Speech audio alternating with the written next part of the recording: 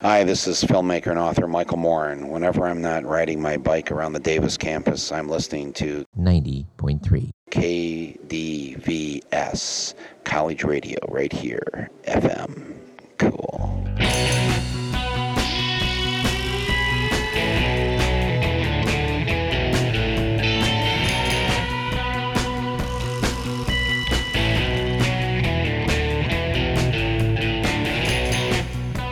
This is Radio Parallax, a slightly different perspective from a slightly different view, with topics that include matters in science, technology, history, politics, current events, and whatever we damn well please. And now the host of Radio Parallax, Douglas Everett. All right, you guys got to hear this. Buckle your seatbelts.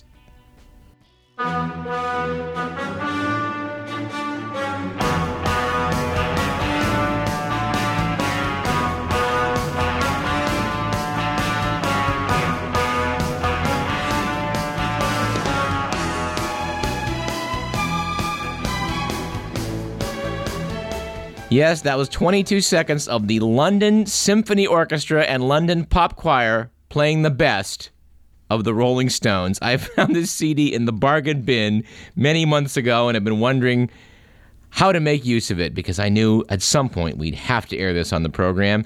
And I guess it's appropriate to commemorate the fact that it's now Sir Mick Jagger, the 60-year-old Jumpin' Jack Flash, lead singer of the Rolling Stones, yes, was officially knighted by the British establishment last Friday. Perhaps you saw the picture on the web of a smiling Mick posing with his 92-year-old father, Joe, and, a smattering of his many daughters from various moms along the way. We should note that decades ago, Joe Jagger apparently chided his son's passion for, quote, jungle music, unquote. This event was notable for a lack of fuss. Apparently, British attitudes have changed since 1965, when some outraged dignitaries returned their gold medals in protest after the Beatles were made members of the Order of the British Empire. Apparently, the only dissenting voice to Mick Jagger being made a member of the British Empire was his rock mate, Keith Richards. Now, we were curious as to why Keith Richards would sound a sour note about this award, so we put in a call to the island of Barbados. And we have now, on the phone, Keith Richards of the Rolling Stones. Mr. Richards, are you there? Mr. Richards, why did you call your bandmate receiving the knighthood a disgrace? Bloody hell,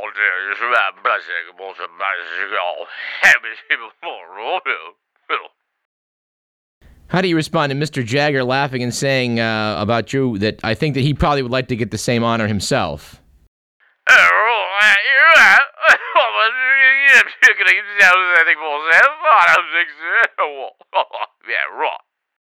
So I guess, sir, what's important that is through thick and thin, you're still mates.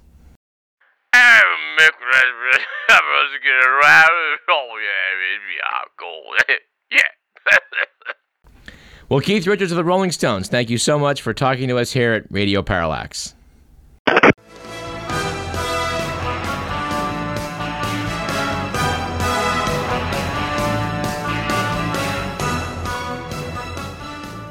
We have a great show for you today with a number of guests. We'll be joined in our third segment by Stephanie Bergsma from Radio KPBS FM in San Diego to talk about the interesting donation of $200 million to National Public Radio by philanthropist Joan Kroc. We will also be joined on that same subject by Michael Lazar. Michael Lazar is the president and general manager of Capital Public Radio, your local NPR affiliate. In the second segment today, we're going to address the 100th anniversary of the Wright brothers' first flight, which took place 100 years ago yesterday. Discussing this will be our special aviation correspondent, Vladimir Zaravika. We've actually cited fairness and accuracy in reporting, FAIR, many times in the last year for some of the good work they've done in serving as a watchdog group. Case in point right now, current issue of Extra magazine, which is the magazine of FAIR, the Media Watch Group. had a little follow-up we should go into here. Bill O'Reilly was talked about on this program as regards his little battle with Al Franken some months back, and we still recommend you go to the NPR website, hopefully it's still there, and listen to Terry Gross's interview with Bill O'Reilly, which is just a classic example of David versus Goliath. But the article notes that Bill O'Reilly on Fox said recently, criticizing the LA Times, that Arnold Schwarzenegger's alleged record of groping and sexual assault showed a double standard. Quote, "Do you think the LA Times sent a squad of reporters to Arkansas to investigate Bill Clinton's problems with women? No, it did not." Well, Fair pointed out that actually the LA Times did investigate Clinton's sex stories in Arkansas, running a 4,000-word piece on its front page on December 21st, 1993. When Fair pointed this out, O'Reilly went back on the air with a sort of response that said he read a letter from a Mr. Edward Frew from Melbourne, Australia, and said as follows, "Mr. Frew, with all due respect, you need to stay off the left-wing websites, which is where you came up with that. The article you cite was headed, 'Troopers say Clinton sought silence on personal affairs. The White House calls their allegations about the president's private life ridiculous.' The story was reported giving both sides of the controversy." O'Reilly went on to say, "It was not an attempt to dig anything up and did not level accusations or exonerate Mr. Clinton. It was simply a news piece. Stay off the websites with left-wingers, all right?" Well, it turns out that O'Reilly was implying that 1993 story was not an example of what he was talking about because the subhead contained a denial from the Clinton camp. Of course, that in no way means the LA Times did not send a squad of reporters to Arkansas to investigate Bill Clinton's problems with women, which was what O'Reilly was originally claiming. In fact, the LA Times subhead just makes the Clinton story more parallel to the Schwarzenegger story, which included the subhead, "A campaign aide denies the charges." Poor Bill, he just can't seem to stick to the facts. That reminds me of a famous quote I heard supposedly about that they teach in law school. The young lawyers are told that when the law's on your side, pound on the law. And when the facts are on your side, pound on the facts. And when neither's on your side, pound on the table. And I'm pretty sure O'Reilly's table has got a lot of dents on it. Of course, the biggest story since we were on the air last Thursday is the fact that Saddam Hussein has been captured alive in Iraq. The part of this story that I think that's blowing my mind is the fact that the news went out saying, quote, citing a United States intelligence officer in Iraq, the report said that when asked if the government had weapons of mass destruction, Saddam replied, "No, of course not. The U.S. dreamed them up to have a reason to go to war with us." Well, he's a bad guy and a brutal dictator and just a cold-hearted killer. But I think on this one, he's telling the truth. The fact is that Saddam's been in hiding since last April, and the U.S. military has overrun the country, and they have not found weapons of mass destruction. Interesting, too, that according to a poll by the Bloomberg News, University of Maryland, taken about a week ago, only 21% of Americans thought that the central U.S. focus should be capturing Saddam Hussein. 75% say that capturing Osama bin Laden should be the U.S.'s central focus. And although capturing Saddam may turn out to be is probably a good thing, to be sure, it was Osama bin Laden and al-Qaeda that attacked the United States on September 11th, 2001, and he's still at large. And I'm sorry to report we were unable to attend the showing of Robert Greenwald's documentary Uncovered, The Whole Truth About the Iraq War. We had, of course, Mr. Greenwald on a couple weeks back. If any of you did attend that showing, would you please give us some feedback on it at info@radioparallax.com. It appears we're going to have to go to moveon.org ourselves and obtain a copy of that video. Perhaps we'll have a showing that we will organize. So stay tuned for that. Here's an item we are just happy to report on for you. Apparently, an advisory panel of the Food and Drug Administration voted overwhelmingly Tuesday to recommend that an emergency contraceptive drug, the so-called morning after pill, be sold over the counter. This is scandalously overdue in this country. We've talked about this in this program before with several people from Planned Parenthood. Amy Kubich came on the show, talked about contraception. We talked to Ann Dilzer, and we have also talked to Vicki and Bill Wilson about issues of contraception and abortion. Abortion is something we would like to see ended in this country. It's not a good method of birth control, although I do hope that it remains, of course, safe and legal in the meantime. But this is one way to prevent a need for an abortion. The morning after pill has now been proven to be quite safe, and it should be available in pharmacies across this country over the counter. We'll be following that story. Campaign 2004 is heating up. The California primary is just a few months away, and joining us now is one of the Democratic contenders, Connecticut Senator Joseph Lieberman. Yes, it's good to be here, Doug. Well, we're glad to have you on Radio Parallax.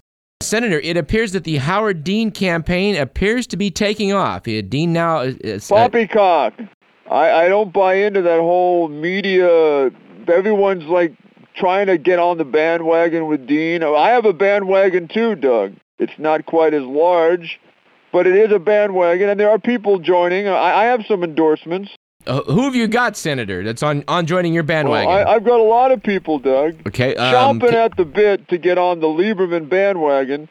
I've got, have you heard of that comic Pat Cooper? He was I believe he was a Catskills comic, appeared on Ed Sullivan. He's endorsed me 100%. Pat Cooper, some of your younger listeners may not remember Pat Cooper.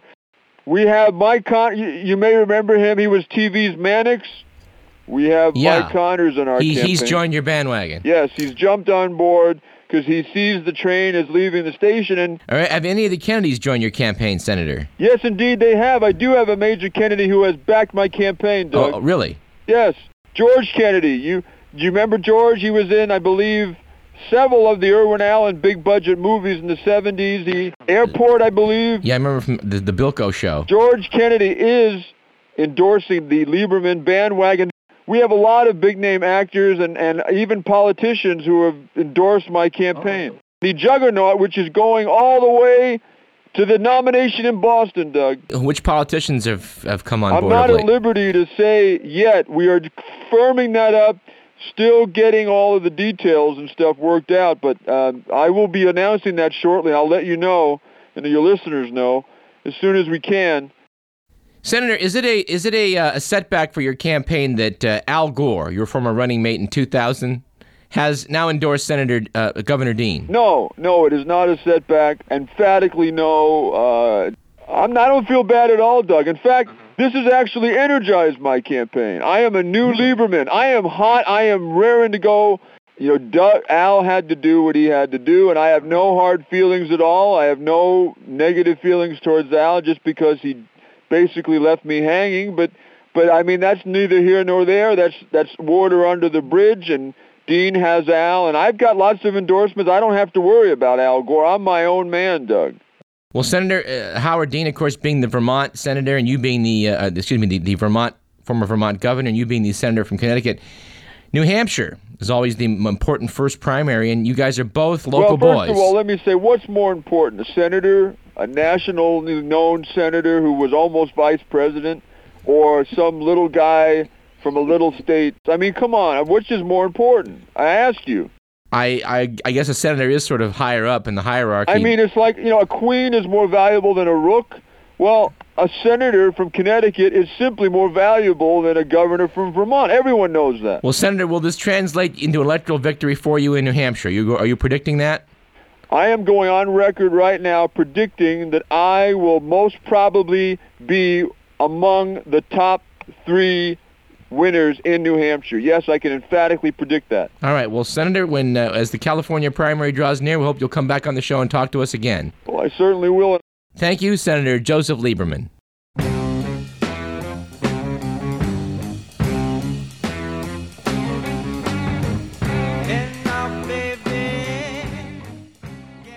Let's do a little bit of science on today's program, and joining us today will be a special assistant, Ted Dunning, from This Week in Science, one of our fellow public affairs hosts. Ted, are you there? Yes, thanks for having me on. Hey, well, we've had Kirsten on already, so it's your turn. Well, I shall endeavor to do my best. Well, I know that one of your favorite subjects are planets, extrasolar planets, and planets out there in the great void. Did you follow this story about Vega, the solar system that I guess? Well, first of all, is it a star system or a solar system if the planets are around another star? Well, this is a long-standing semantic argument that I try not to put too much stock in because it can be humorous, but it's ultimately diversionary because, of course, we're the only solar system that we knew of until about 10 years ago. Right. And now we're finding planets that orbit other stars. So it's really whatever you want to call it, star system, solar system. I interchange them without apologizing. Well, what did they do in the old Star Trek days? I know you're quite the aficionado. Did they? What did they call it back then? I believe they did the same thing. They said star. Yeah. All right. Well, anyway, a few years back, someone figured out that around the planet Vega, which is easily visible tonight, if it's a clear night, people can go out and look to the west, and probably the brightest thing up there will be the bluish-white colored Vega, 25 light years away. Yep. And they discovered, I guess, Carl Sagan in 1985 when he wrote Contact. He made that the basis for where there would be radio transmissions extraterrestrially. Yeah, he had like a alien relay device circling Vega, and this was, of course, before any planets were discovered there. But it was a good guess on Sagan's part because they'd found this disk of dust, and he thought that might imply a planet. Yeah, it was back at the time. It's hard to remember that it really wasn't until it was October of '95 when the first of any extrasolar planet was announced. Up until then, it was just completely conjecture. It wasn't taken for granted by anyone that it would be common to find planets orbiting stars because we had nothing to base it against. Yeah. And then just pretty much at the rate of about 10 new solar systems per year since '95 have been being announced as being found somewhere, and usually quite close by. I guess we're over 100 now. Yeah, we're up around 120 now. And now apparently it turns out, my understanding is that they believe there's a Neptune-sized planet orbiting Vega at about twice the distance that Neptune is from our sun.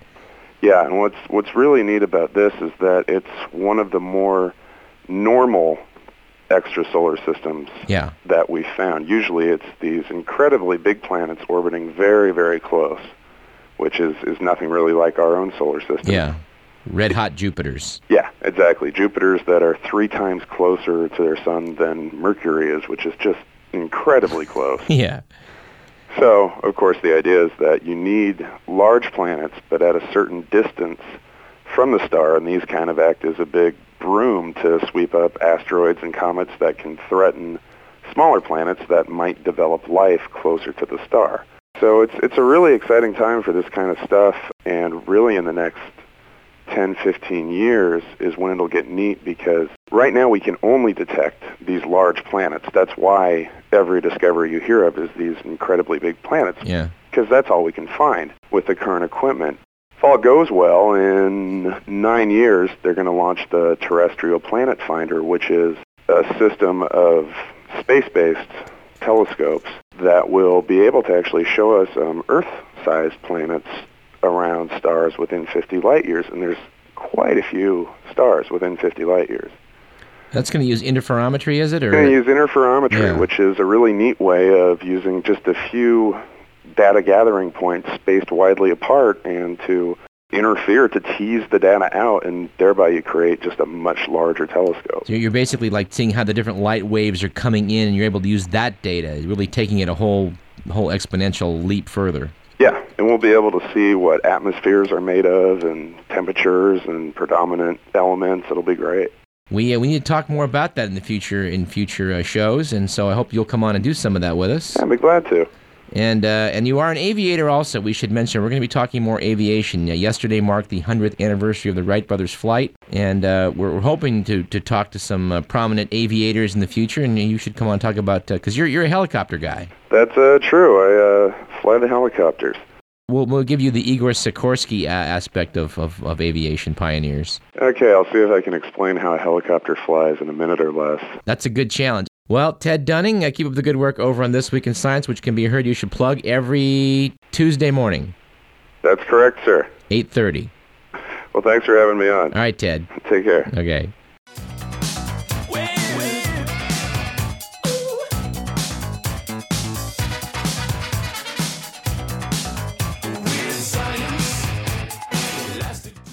I think we are just about out of time for this segment, so let's take a short break and return to talk about aviation. Also, in our third segment today, we'll be talking about the very interesting large donation made by philanthropist Joan Kroc to National Public Radio. You're listening to Radio Parallax. This is KDVS 90.3 FM, Davis, Sacramento. Oh, and I'm your host, Douglas Everett.